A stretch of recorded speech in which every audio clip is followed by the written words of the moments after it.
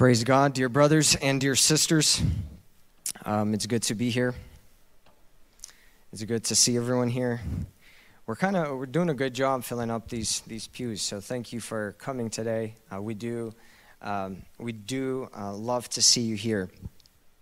I wanted to talk to you about something that we usually talk about in the beginning of the year, and that's resolutions. I don't know why, but I felt like talking to you at the end of summer. Usually our resolutions, if you think about them, are set for summer. Usually they have to do with going to the gym or like running 1,000 miles or biking this much or working out or I don't know, like bulking, gaining weight or losing weight, going to school, right, and doing well in school. Well, all of that is kind of coming to a finish. New school year has started, and we still have 4 months or 3 months to think about how well did your resolutions go. Now, I'm not just going to talk about random resolutions, but I wanted to talk today about the resolutions of Jonathan Edwards. Does anyone know who Jonathan Edwards was? Yeah, he was a man who lived a long time ago, and he made 70 resolutions. Now, he's remembered for being many things. I just want to go over his kind of life with you. Wrote 26 books or major works, and these were like popular New York Times bestsellers of his time. He pastored a church in New York at the age of 18 years. He graduated from Yale. You have to make a caveat. There's only like 5 universities at that time, and Yale, it was like Yale, Princeton, Harvard. He was the 3rd president of Princeton, the Princeton University that we know today. And he, although for a short time, but he was widely considered the most influential preacher of the Great Awakening. And that's a big deal. So all these things are pretty big deals. Like if you write 26 books in your lifetime, you probably had something to share with other people. I recommend, by the way, everyone here should write at least one book, right? At least, even if it doesn't sell, to your children, just pass it along. Like what's your history, everything you could remember from your grandparents, because I'm seeing that's an issue that I had. We had an uncle who kind of did a lot of work of our family's history, but it's still murky, and I just wished for someone to write a book, 100 years ago, and then maybe I could read it. But he wrote 26 books. He pastored a church at 18 years of age. Can everyone who is above 18 years of age raise their hands? That's a lot of us, and those of you who are not, you guys are like right there. You guys are like 15, 16, 17. He was a young man and doing big things. I find it kind of interesting that at that age he was already a pastor. He graduated from Yale. He was the 3rd president of Princeton. Now that was a big deal. There was like a couple of universities in America. There was only 13 states. America was still a colony of Great Britain, and he was the president of an Ivy League institution. And then the most important thing, and the thing that I wanted to talk to you about today, is he is considered the most influential preacher of the Great Awakening. What was the Great Awakening? The Great Awakening happened in 1720 or 1740. And in this awakening, it was a spiritual awakening where people began to go back to church. People began to seek God genuinely. And you have to realize that this was way back, like hundreds of years ago, where people were already baseline more Christian. This was like people becoming really, really Christian. Like things were closing down. The Baptist and Methodist denominations exploded in growth. That's where they really kind of started to become prominent denominations, and they're huge to this day, especially the Baptists. Their missionary societies were formed. People started sending out missions to other countries, to the Native Americans. Thousands of people joined churches. And Jonathan Edwards, during this great awakening where people were waking up to the fact that God is real, God loves them, and he's also going to judge them on the last day, preached the sermon called Sinner in the Hands of an Angry God.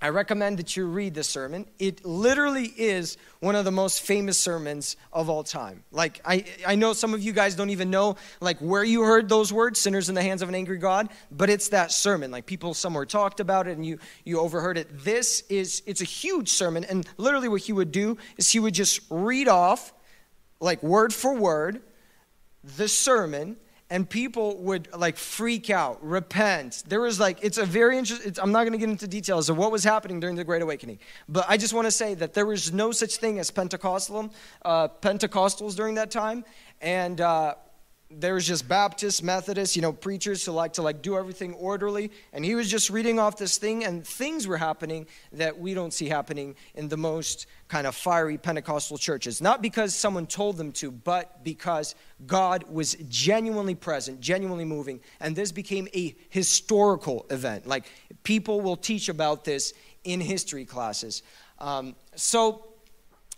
This is a couple of pictures, very dark, I'm sorry, about that Great Awakening. People would gather everywhere, anywhere where they could find space in forests. They would set up these tents, and people would flock to hear the word of God. But this man, Jonathan Edwards, who was kind of the spearhead of this revival in America, he didn't...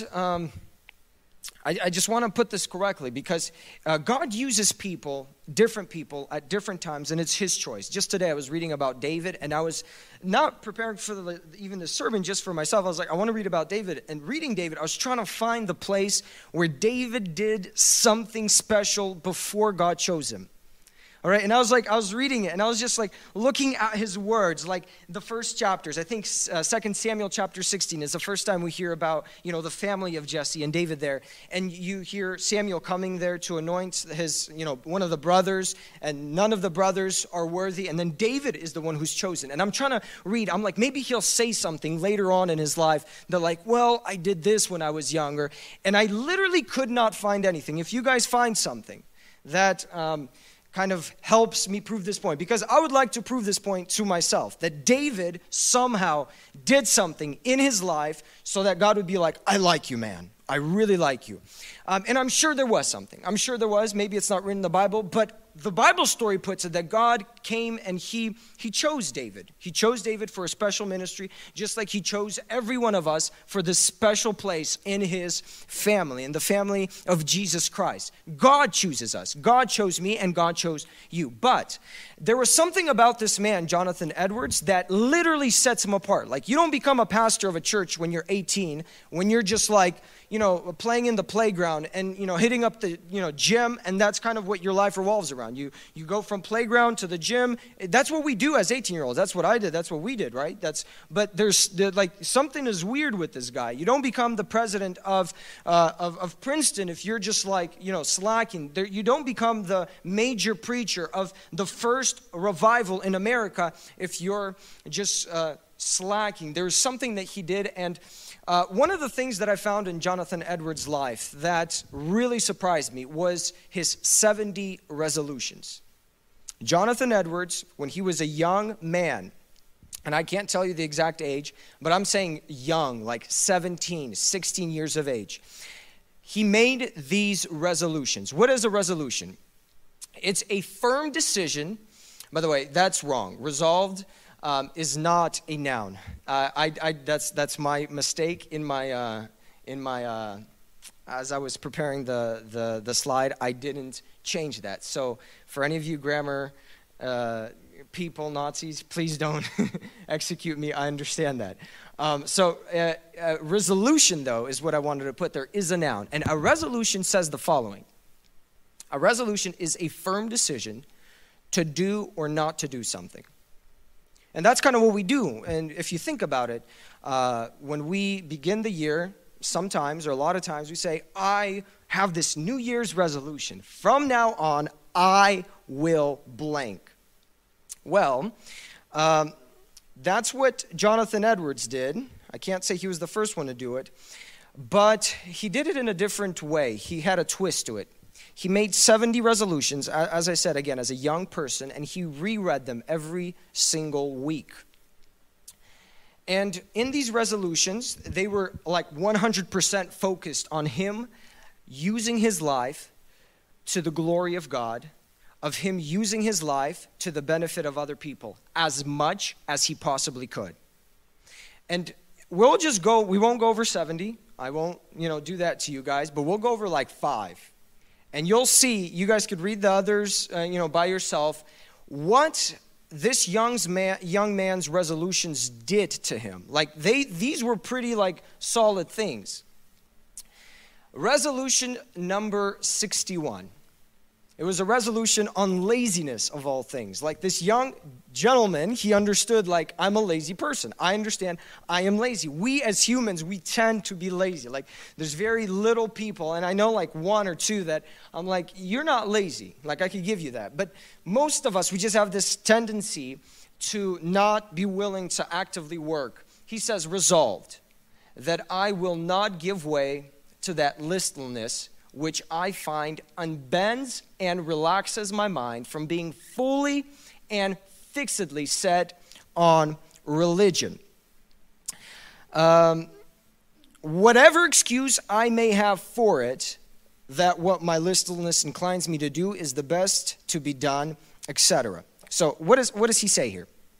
Basically, Jonathan Edwards says, as a 16-year-old, he says, I'm a lazy person. Listlessness is another way of saying not doing anything.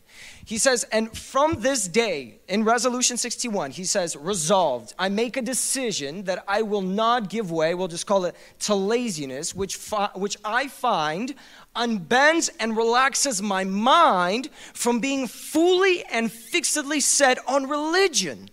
On religion. And by religion, we mean Christianity. That was that term that was used for reading your Bible, for prayer, for having intimacy with Jesus. Whatever excuse I may have for it, that whatever my laziness inclines me to do is best to be done. He says, my laziness gives me pretty good excuses. Hey, you worked super hard. Now it's time to rest. He says, none of that. None of that. Resolution 61, I will not be lazy. Now, why are we talking about laziness in the midst of all this? Why are we talking about such I would say, boring things? Well, because I believe these things that we'll talk about, including laziness, are paramount in their importance for you and I to be strong Christians. If we want to be strong Christians, and we need to be strong Christians in this time, these are some of the things that we have to understand. I want to read to you a place in Scripture. Matthew chapter 12, verse 43-45. And I will give credit to Alex Labadyanik. First time I heard, maybe 5 years ago, he talked about this in one of our prayers. And I couldn't look at this verse in any other way. Listen to this. This is a weird kind of way to put it, but when an unclean spirit goes out of a man, it passes through waterless places seeking rest and does not find it. Then it says, I will return to my house from which I came. And when it comes, it finds it unoccupied, swept, and put in order.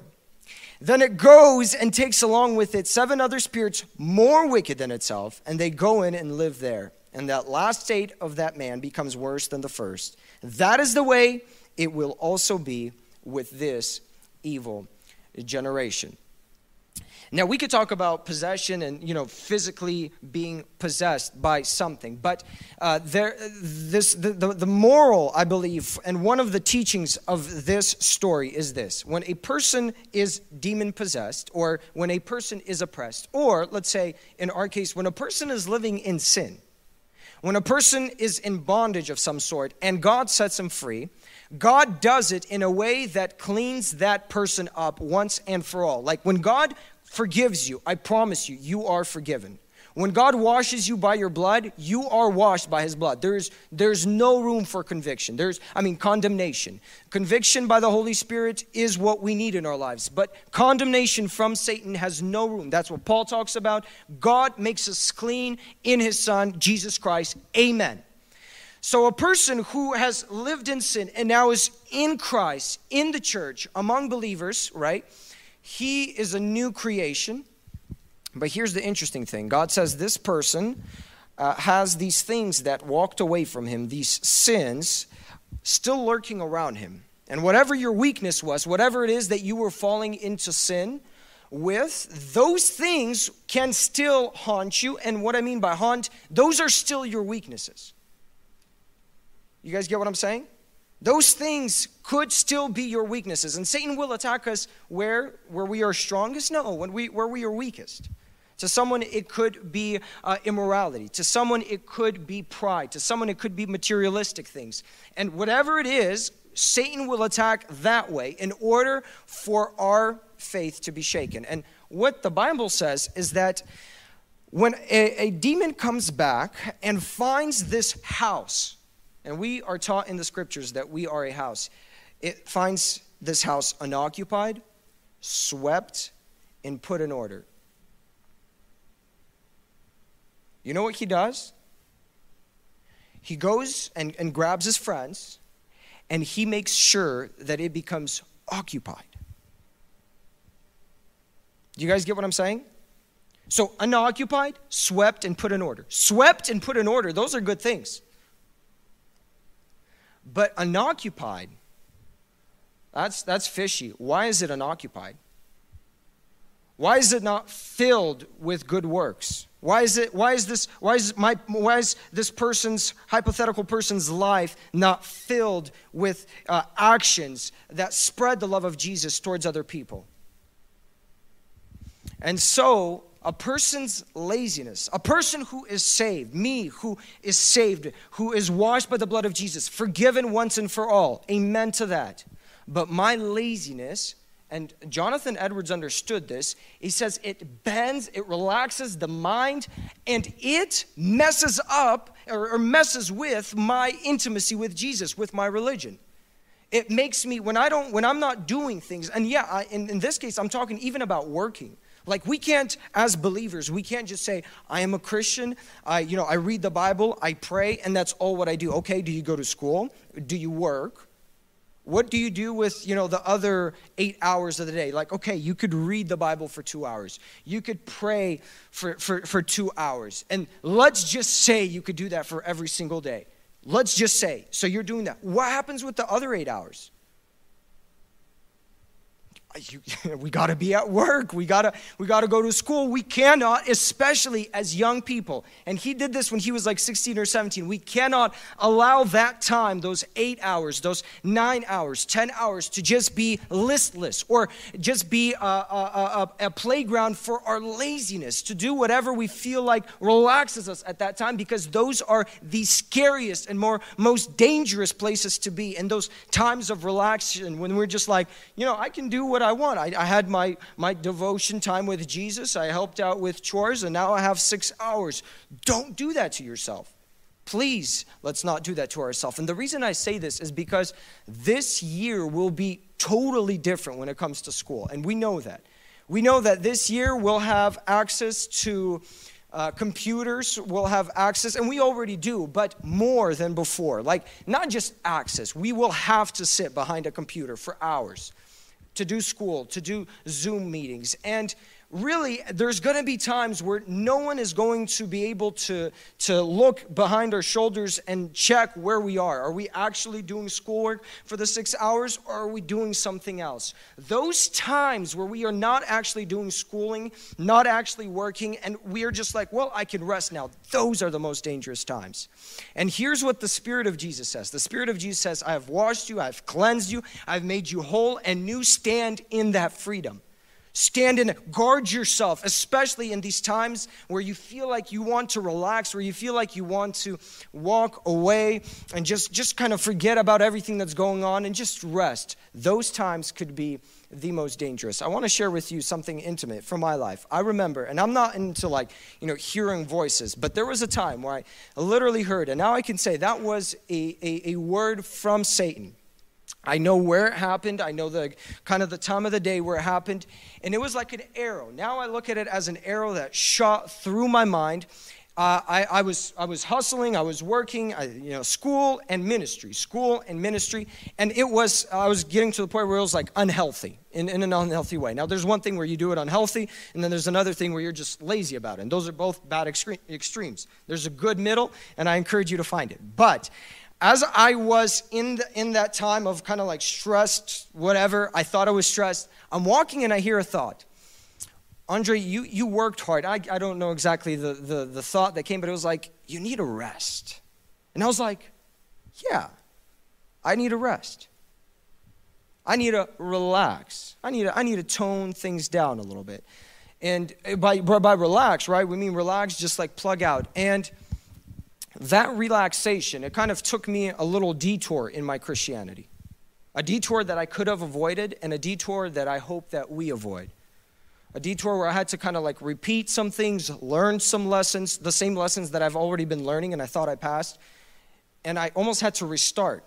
I might have lost a couple of months. That is something that is dangerous. Now, I'm not talking against, going out with vacation and vacationing with your family and resting with your friends and going out to restaurants. I'm not telling you to stop going to the gym or, like doing your morning runs. Like, please, by all means, do that with good, godly believers, friends. But I'm talking about this laziness that sometimes come upon us, and that laziness, Jonathan Edwards said, was something that really he saw it messed. He says, I find it bends and relaxes my mind, and I'm not able to fully be fixed in my religion. And I believe that is what helped him be a successful minister, a successful, I would say, intellectual, someone who was successful in school, was successful in ministry, and left a huge legacy for us to follow. Resolution number 2. Number 30, but number 2 in our case. Resolved to strive to my utmost every week to be brought higher in religion and to a higher exercise of grace than I was the week before. Now, this is very interesting. This says, I am sure, Philippians chapter 1, verse 6, I just don't have it there. I am sure of this, that he who began a good work in you will bring it to completion at the day of Jesus Christ. I am sure that he who began a good work in you will bring it to completion in the day of Jesus Christ. So, Jonathan Edwards says that every single week he will strive or try to be closer to God, in his words, be brought higher in religion, and he says, and to a higher exercise of grace than I was the week before. I'd like us to think to ourselves. Let's take last year, for example. Are we closer to God this year than we were last year? Let's not even do, because weeks I think that's like for professionals, like Jonathan Edwards, and we'll get there. But let's do a year. Are we closer or are we further away from God? Because if you think about it, even if we're the same, even if I am the same like I was last year, in Jonathan Edwards' resolutions, that is already not meeting resolution number 30. Resolution number 30 is like, I'm going to be better next week than I was this week in my intimacy with Jesus. I'm going to exercise grace in a better fashion. I'm going to get closer to God every single week. And unfortunately, I look at my life and I understand that I can't say that about myself whatsoever. Sometimes it looks like a jigsaw thing. You know what I mean? My closeness, my intimacy with God, 1 week up, 1 week down, 1 month up, 1 month down. And you have to understand, like, where is this spiritual growth that we're talking about? Where is this consistency in growing with God? Because that's not how, like, trees grow. That's not how, like, anything grows, really. Not how little babies grow or kittens grow or anything. They don't grow with, like up and then down and then left and then right. Like, they just grow normally, like things are supposed to grow. Trees grow normally, like, year by year. Plants grow like month by month. Grass grows literally day by day, but they grow consistently. And this brings me to this verse in Philippians where Paul says, I am sure of this. Paul wants to assure you and assure me of this one thing, that God has this spiritual growth under control. Like, we shouldn't be freaking out that, like, I'm not squeezing out enough juice for God, or like making enough fruits. I'm really slacking. Like, I think that is not a right mentality to have, and it's something that I struggle with, but something that I believe isn't healthy for a believer. It is healthy, though, to be in intimacy with God. It is healthy, though, to continually grow in the grace of God. And as we grow in the grace of God, naturally, these things happen. As we continually spend time with God, naturally, we just experience weird growths. We're like, oh, I didn't know this existed. I didn't know God works this way. I didn't know this meant this in the Bible. I didn't know God speaks or uses me in that way. And all these things happen naturally. All these things happen in the most normal Christian manner, which is how they are supposed to happen. But Philippians talks about that God, who began the good work in us, will bring it to completion on the day of Jesus Christ. Meaning God is at work in us, and we are actually, I believe, in like a school of some sorts of God. And I know you don't want to hear about school, but we are in a school right now. Like there's no summer breaks in God's school. There's really no like spring breaks. And it is not as horrible as sometimes school feels for us. It is actually a very enjoyable thing to be in God's school. It is more Ivy League than Ivy League institutions. Like if you're in God's school, you should be the happiest person on earth. Because God has personally decided to bring you in as a student and to make sure that you grow into this perfect and mature believer. Listen, perfect and mature believer. Because we're going to be perfect and mature, glorified bodies in heaven. That is literally our graduation. That is literally our goal in life. And so you, lucky me, have been called into this school. By the blood of Jesus Christ, we have been given entrance into this school. And there's a couple of things in this school. First of all, there are exams, like in any school. Any normal school will have exams. And if you go to a school that doesn't have exams, it's probably not normal. It's probably like that Evergreen. Tell me about it. What is it? Yes, Evergreen College. You guys know about that? Yeah. And so when there's no exams, you're like, okay, something's fishy here. Something's fishy because that's probably not a school. It's probably a scam. If you're going to an online institution and there's like no exams or like nothing to really get grades from, it might be a scam. Like run away from that. But in every normal institution, there are exams, and so there are in God's. And what are exams? Exams are things in our life where God, kind of as we are growing, he just kind of tests us. He makes sure that we're growing accordingly, right? That like we're not falling behind our peers. And it's important to be ready for those exams always. It's important. What do I mean by that? Do you guys know what I'm talking about when I'm talking about exams in the Christian walk? Do you guys know what I'm talking about? Exams are like things when something happens in your life and it's kind of difficult, right? Exams are pretty difficult. It's kind of difficult and you're like, I'm not liking how this feels at all. Usually that is something that God wants us to work on, whether it be patience or love or maybe consistency in something, obedience, things that we need to do for our parents, for other siblings. And God's school has that. Also, God's school requires consistency, and consistency beats talent 100% of the time.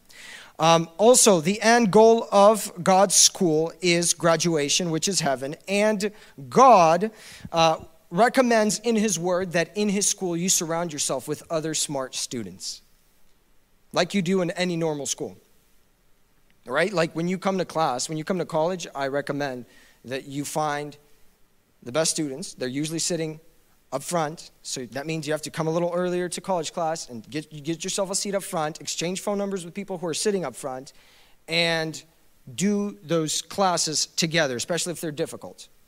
You guys know what I'm saying? It's easier to go through school like that, is it not?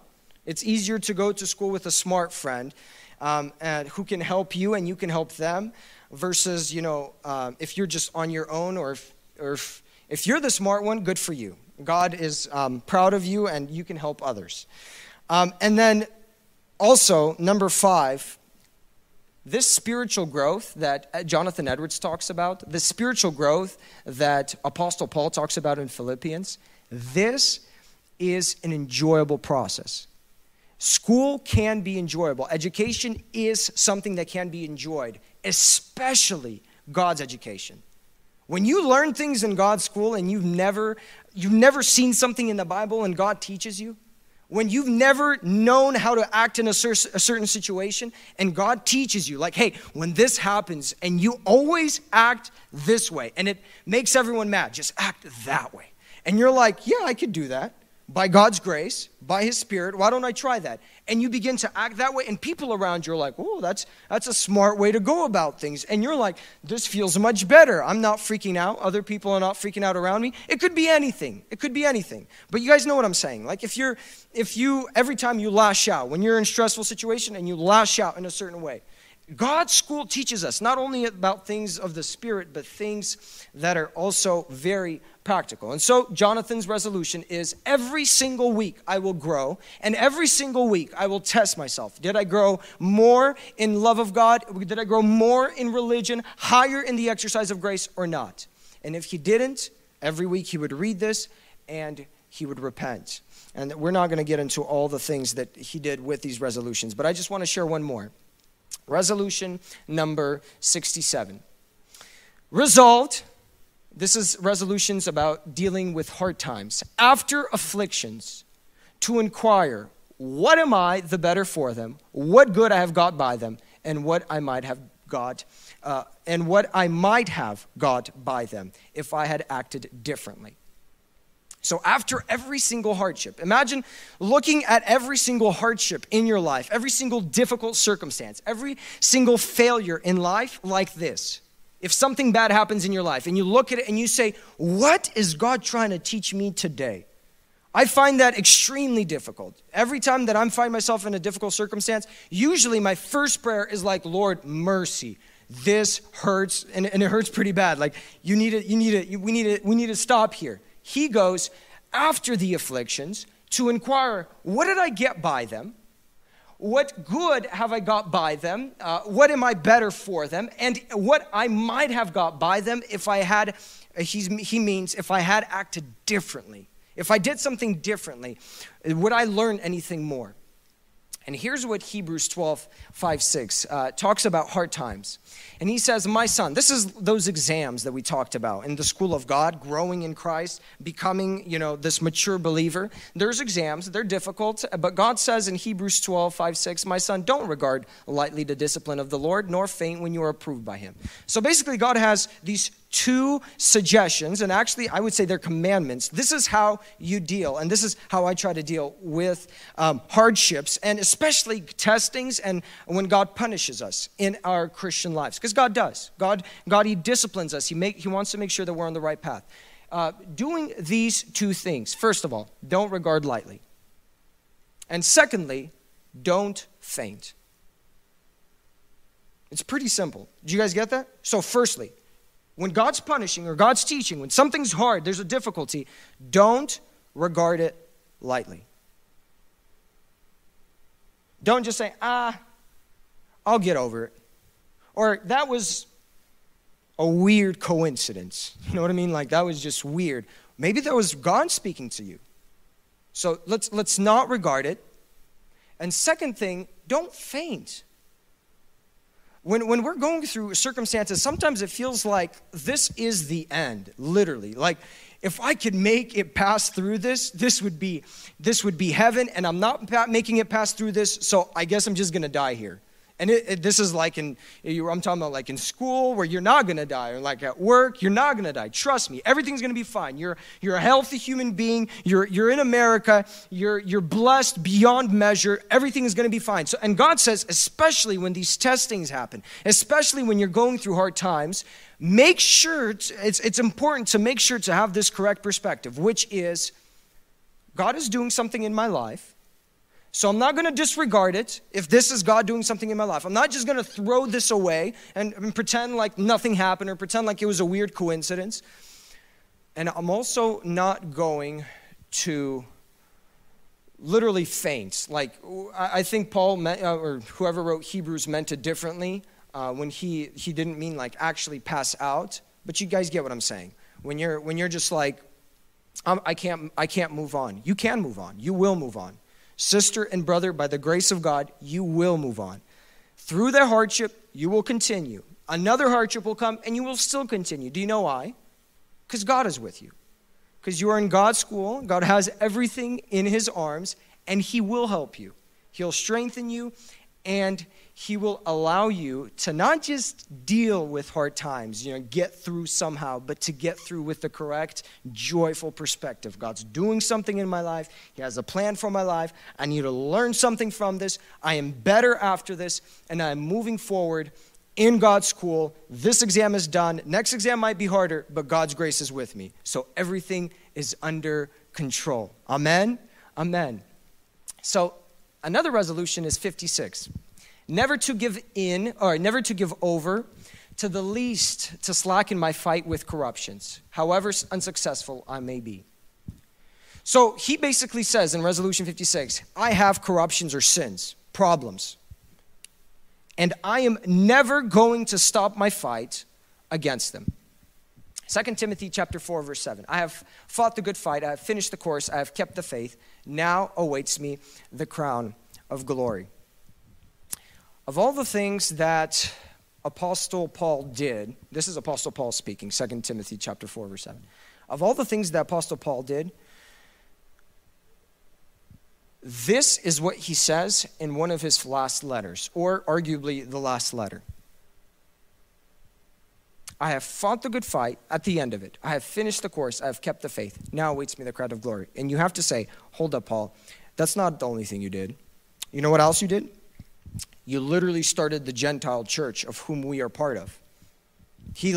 Most of the churches, if not all, he either encouraged, built up, or literally founded by himself with a team.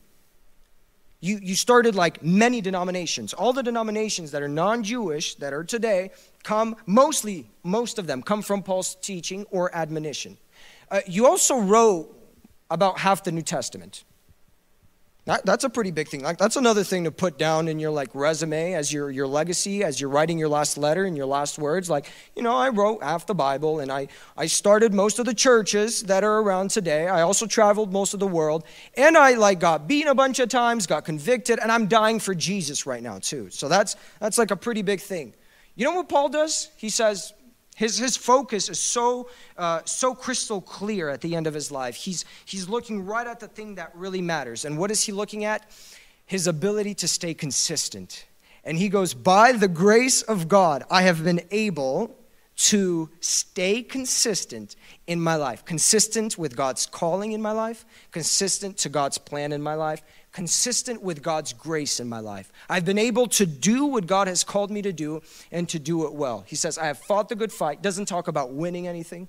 He says, I fought it. I did my part. I stood my ground. I battled. My section of this battle line, I kept it. You're not going to talk about all the conquests you did? That doesn't matter. He did his part. He fought the good fight. He did what he had to do. Such a almost passive way of looking at this. I have finished the course. Not I have won the race. I have finished the course. I made it across the finish line. Really? So you don't care if you're number 50 or number 1,900? I finished the course. Because when it comes to Christianity, it's important for us to understand we're young and we got energy. But listen, we're not always going to have the energy. We're young and we have time. But listen, we're not always going to have the time. And in our world today, when there are 1,000,001 things that are trying to grab our attention, it's important to stay consistent. If you can stay consistent to God's calling in your life, if you can stay consistent to God's grace in your life, that freedom that God has given you, if you could stay consistent in that, God can use that.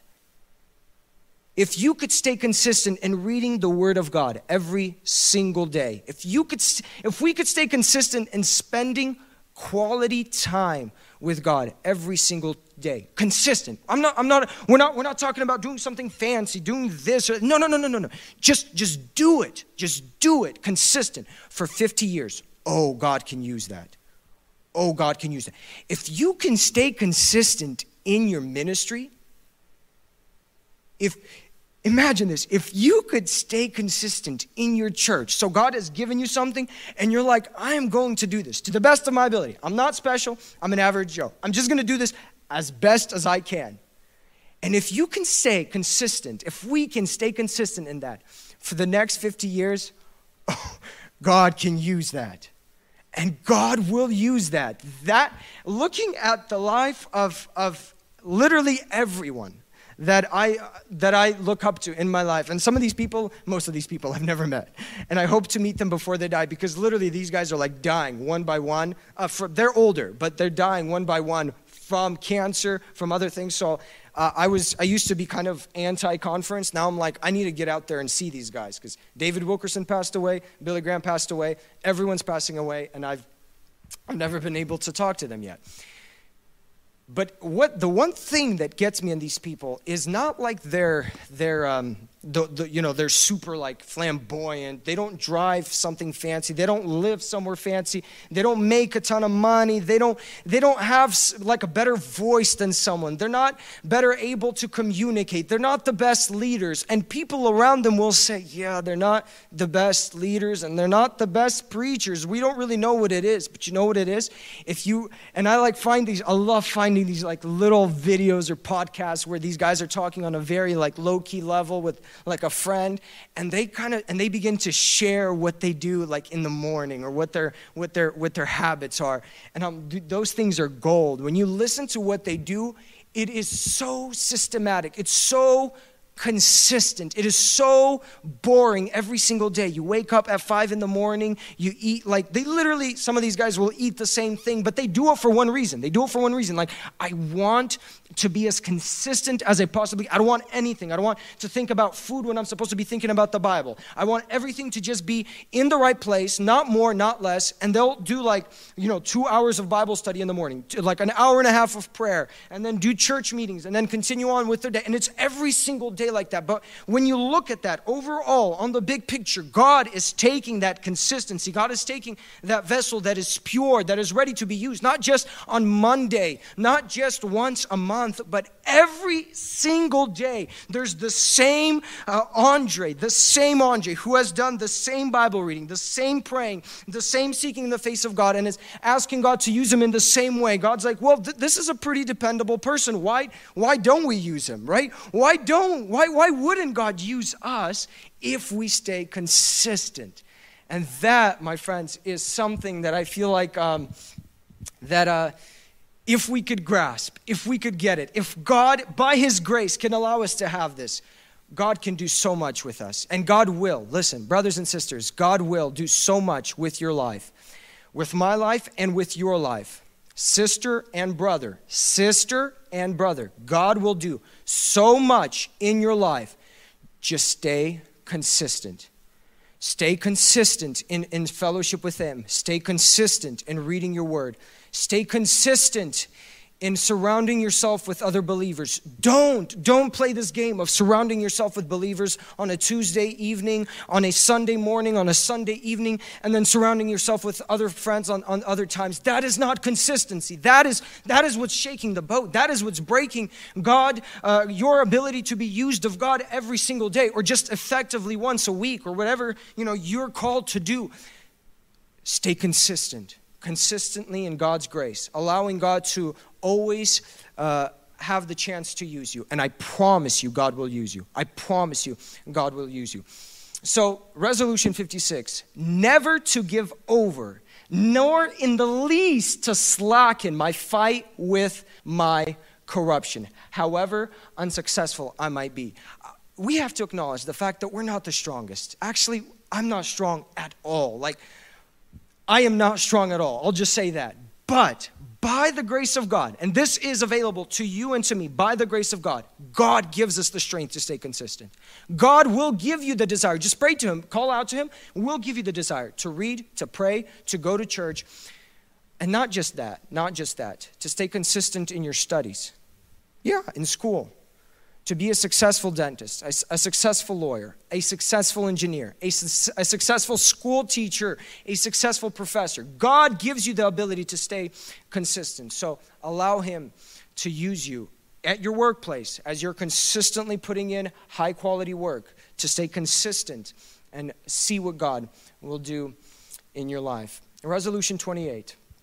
We're going to be finishing here soon. Resolved to study the scriptures, and I'll just touch on this just because we're running out of time too.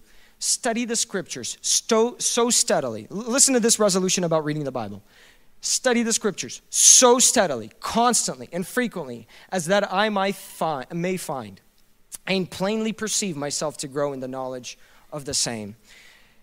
I underlined the word plainly for a specific reason. This was something for myself, and I just want to share it with you. When you read the Bible, do you feel yourself growing? So when you read the Bible in the morning, evening, wherever, do you extract anything from it? Do we take anything from it? So if I'm reading my Bible and I read it to put a check mark, something is wrong, because the point of reading the Bible isn't to put up a check mark. It's not to complete your daily or your yearly Bible reading plan. That's a good way to look at it. I'll be reading my Bible 4 chapters a day for a year. I'll be able to read all 66 books. That's great. But the reason we're doing that isn't to complete the Bible plan. Is that right? We're not doing it to impress our parents or impress our friends or impress, the pastors. That's not what we're doing. We're doing it because we understand that the Bible has life and we need that life. Is that not right? So the Bible has answers and we have questions. The Bible has healing and we have sickness. The Bible has truth and we have lies. We're just surrounded by lies. We're sickly. We're human. We have problems. And by God's grace, we have been given the Word of God that is able to give us everything we lack and more. Everything we lack and more. All wisdom. You're struggling in school, how do I act in this situation? Or at work, this is such a moral dilemma. God, in His Word, has the answer. I promise you. But if you're not extracting, if you're not reading for the sake of taking information from it, saying, how does this chapter about David running away from Saul apply to my life today? Well, then we're just doing a Bible reading plan. You know what I mean? We're just kind of checking off the boxes. And, it's great. It looks good, but it doesn't really help us grow. And so what we read Jonathan Edwards say is, I will study the scriptures so steadily. Again, man, these ugly words, constantly, steadily, frequently. It almost sounds like he's making it into a system. Well, it kind of is. But he says, so that I can plainly perceive myself to grow. I can plainly see that I've just read this chapter and I became one word or one truth of God smarter than I was before I read that chapter. I just read this verse and I became one sermon richer. I just read this word, literally, sometimes it's just one word, and I just figured out what I'm supposed to do in my life. And sometimes, I'm not saying every time God will just explode your mind with revelation, but sometimes it's those subtle truths that kind of get stacked in the back of your heart. And when hardships come, when you're in a storm of some sort, these truths begin to show themselves. And you're like, why am I so calm? Or how did I know how to do this? Well, it's the Word of God that you have been reading systematically, consistently, growing, asking God, help me, and God helps us. Resolution 37. Inquire every night as I am going to bed, wherein I have been negligent, what sin I have committed, and wherein I have denied myself. Also at the end of every week, month, and year. Now, I will be honest with you. I have not been able to understand this resolution fully. As in, why do it before you go to sleep? It's almost you're saved by God's grace. You are saved by God's grace. God's blood has covered you, has washed you, has made you whole. So maybe we're a little bit different in theology, but the truth remains the same, that there are people, and we as people, I as a person, find myself very easily drawn to changes in this pure and simple religion, in true Christianity, just because the world is constantly telling me some other kind of information. So when I know this is a sin, and I'm like, this is a sin, whatever it is, like homosexuality is a sin. But when the world constantly, and homosexuality, there's a million examples, constantly just pushes a certain agenda, and it's always the same, and it's always the opposite, we as humans, especially as believers, tend to just be able to absorb that. We don't deflect all of it, absorb some of it, and it changes us. It very subtly changes us. And when you begin, it's good to talk to other believers. This is why, because sometimes when you talk to someone else, these things can kind of float up, and another believer could be like, hold on. Like, do you really believe that? And you're like, you begin to second guess yourself, and that's a good thing, because you get straightened out. That's why it's good to come to church, and it's good to have good Christian fellowship. But there's something about compromise, something about sin that it so easily gets us because we are humans. And the Word of God, it tells us, and I'll just share this real quick, 2 Samuel 15:3-4. It basically talks about, I'm not going to read it, talks about a story of Absalom. And Absalom was basically David's son who was good looking, very smart, knew how to talk, and he was basically telling people like, hey, if you choose me as king instead of my father David, I will be a better king. And this is what he says: I will do, if you would appoint me judge of this land, every man who has a suit or cause could come to me and I would give him justice. Meaning there were some people that were coming to David and walking away from David because they didn't get what they want. You know why? Maybe because the things they were asking for weren't just. Maybe the things they were lobbying for. You guys know what lobbyists are? Lobbyists are people who basically like come to senators and congressmen, and there used to be like, let's say a cigarette company will pay $1 billion to like super good talking, good looking guys. They'll go to senators and be like, dude, cigarettes are the best thing on earth. And they'll go take him out to expensive restaurants, take him out to yachts, and just talk to these guys like, hey, we should be pumping more oil. This is why it's better for our country. And these senators, these congressmen can then push out certain laws that help those things make more money, like help people buy more cigarettes or lower down the age for buying cigarettes so that more people could smoke at an early age. We're not going to get into that, but basically that was the same during the time of Israel. People in Israel would come to David, all kinds of people, and be like, we want to do this in the land. We want to worship maybe a little idol. We want to, not follow this commandment of God because it's kind of weird. Like, why do we have to rest every seventh day? Why can't we rest every sixth day, right? And they would be like, no, the Bible doesn't say that. The Bible says every seventh day. No, we're not going to set up an idol. Get out of my face. That's kind of how he would talk about these things. And I have scriptures. I'm not going to read them, but if you read Psalms, he talks a lot about that. He says, He literally says, get out of my face in old language. He says to God, I said these things to these rich people because they were lobbying. They were asking me to do unrighteous things. And yeah, I made enemies. Yeah, they revolted against me. Yeah, they went after Absalom. Did you ever think why people went after Absalom if David was such a good king? He was a good king. He was a good general. Won like every battle he fought, or Joab did with him. Why did people revolt? Well, there was people in Israel that didn't like the fact that David didn't compromise with sin. They didn't like the fact that David was so narrow-minded. He just didn't go to the left or to the right. He was boring. He was just so conservative. He never liked to really step out of the boundaries that were set up. You guys get what I'm saying, right? Like he was just so into the Bible, and it was just weird. Like, we have a country to run here, and this David is reading the Bible and doing everything according to the Bible. Like, this is, come on, David. Like, we're like in 2000 or whatever he lived, BC. We're supposed to be ahead of these Philistines and Moabs, and how can we be ahead of them if we're so old school? David's like, well, I'm going to be old school, but I'm not going against the law of God. And they rebelled against him. Now, the end story is that David got the kingdom back. Absalom died. God punished those who rose up against David. But that goes to say that standing up and not compromising with sin isn't always easy. It's not always the easiest answer, but it's always the best. Always the best. And Resolution 37 says every single night when he was going to bed, he would check, did I compromise anywhere? Did I sin? He would do this every month and every year. And God used him. God will use you if you do the same. And finally, Resolution 52. And I think about this too. He says, I frequently hear people of old age say how they would live if they were to live their lives over again. You ever think about that? having regrets at the end of your life? It's good to think about it now so that you wouldn't have the regrets at the end of your life, right? Better regret like for a month of decisions than for a lifetime. He says, resolved, I will live just so as I can think I shall wish I had done. Basically says, I make a decision that I will live now as I would wish I had lived if I'm like 50 or whatever. He died at 52. Supposing I live to an old age. And he did just that. Imagine making decisions, not on the basis of what I feel I need right now. I feel like I really want this thing, but living on this basis.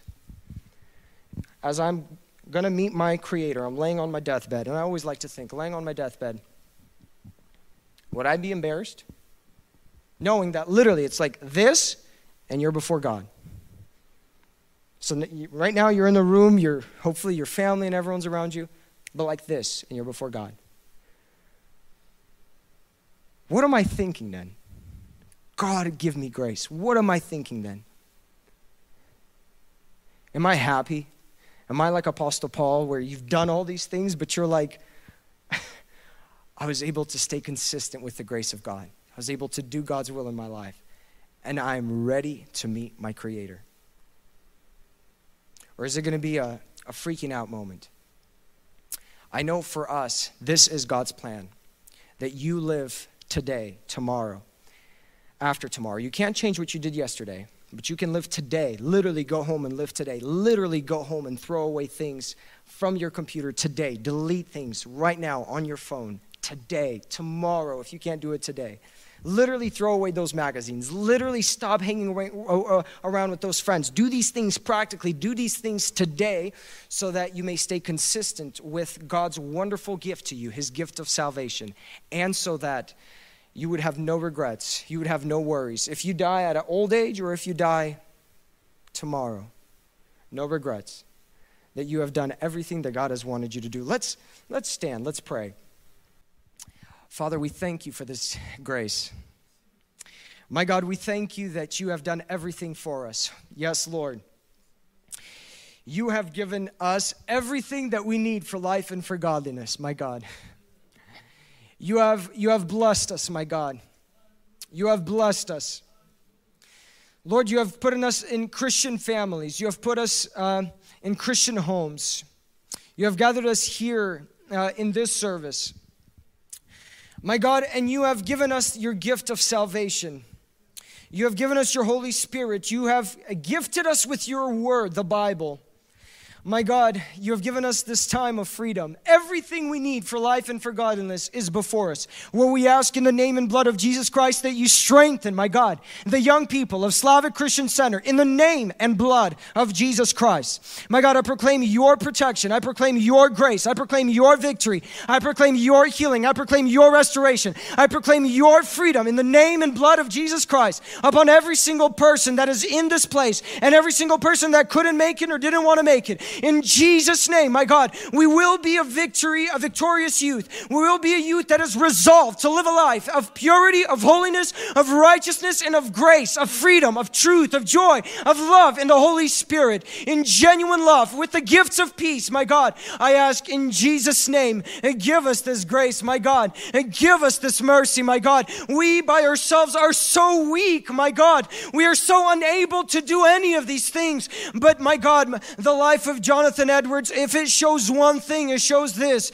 that God is able to take ordinary men who are sickly, men who don't have anything special about them, and give them such grace, give them such strength to be consistent in your word, be consistent in prayer, be consistent in fellowship with believers, be consistent in ministry, and be consistent in schooling, be consistent in a light in our jobs, my God. And in this way, you will bless and use these women and men of God. We ask, my God, please give us the same grace and give us the same mercy and give us the same kindness, my God. We can do nothing of ourselves, and we are simply asking, God, please, we need your help. We need your strength. We ask, my God, in Jesus' name, and by the words of Jonathan Edwards, my God, when he was writing these resolutions, he wrote this line that explained everything. It explained that these resolutions are not to be done by our own strength. They're impossible to do by our own strength. Even one of them, even just being consistent, is impossible to do with our own strength. But he said the following words, and we want to also understand that this theology is important in our lives as we try to live holy lives. He said, being sensible that I am unable to do anything without God's help, I do humbly entreat him by his grace to enable me to keep these resolutions so far as they are agreeable to his will for Christ's sake.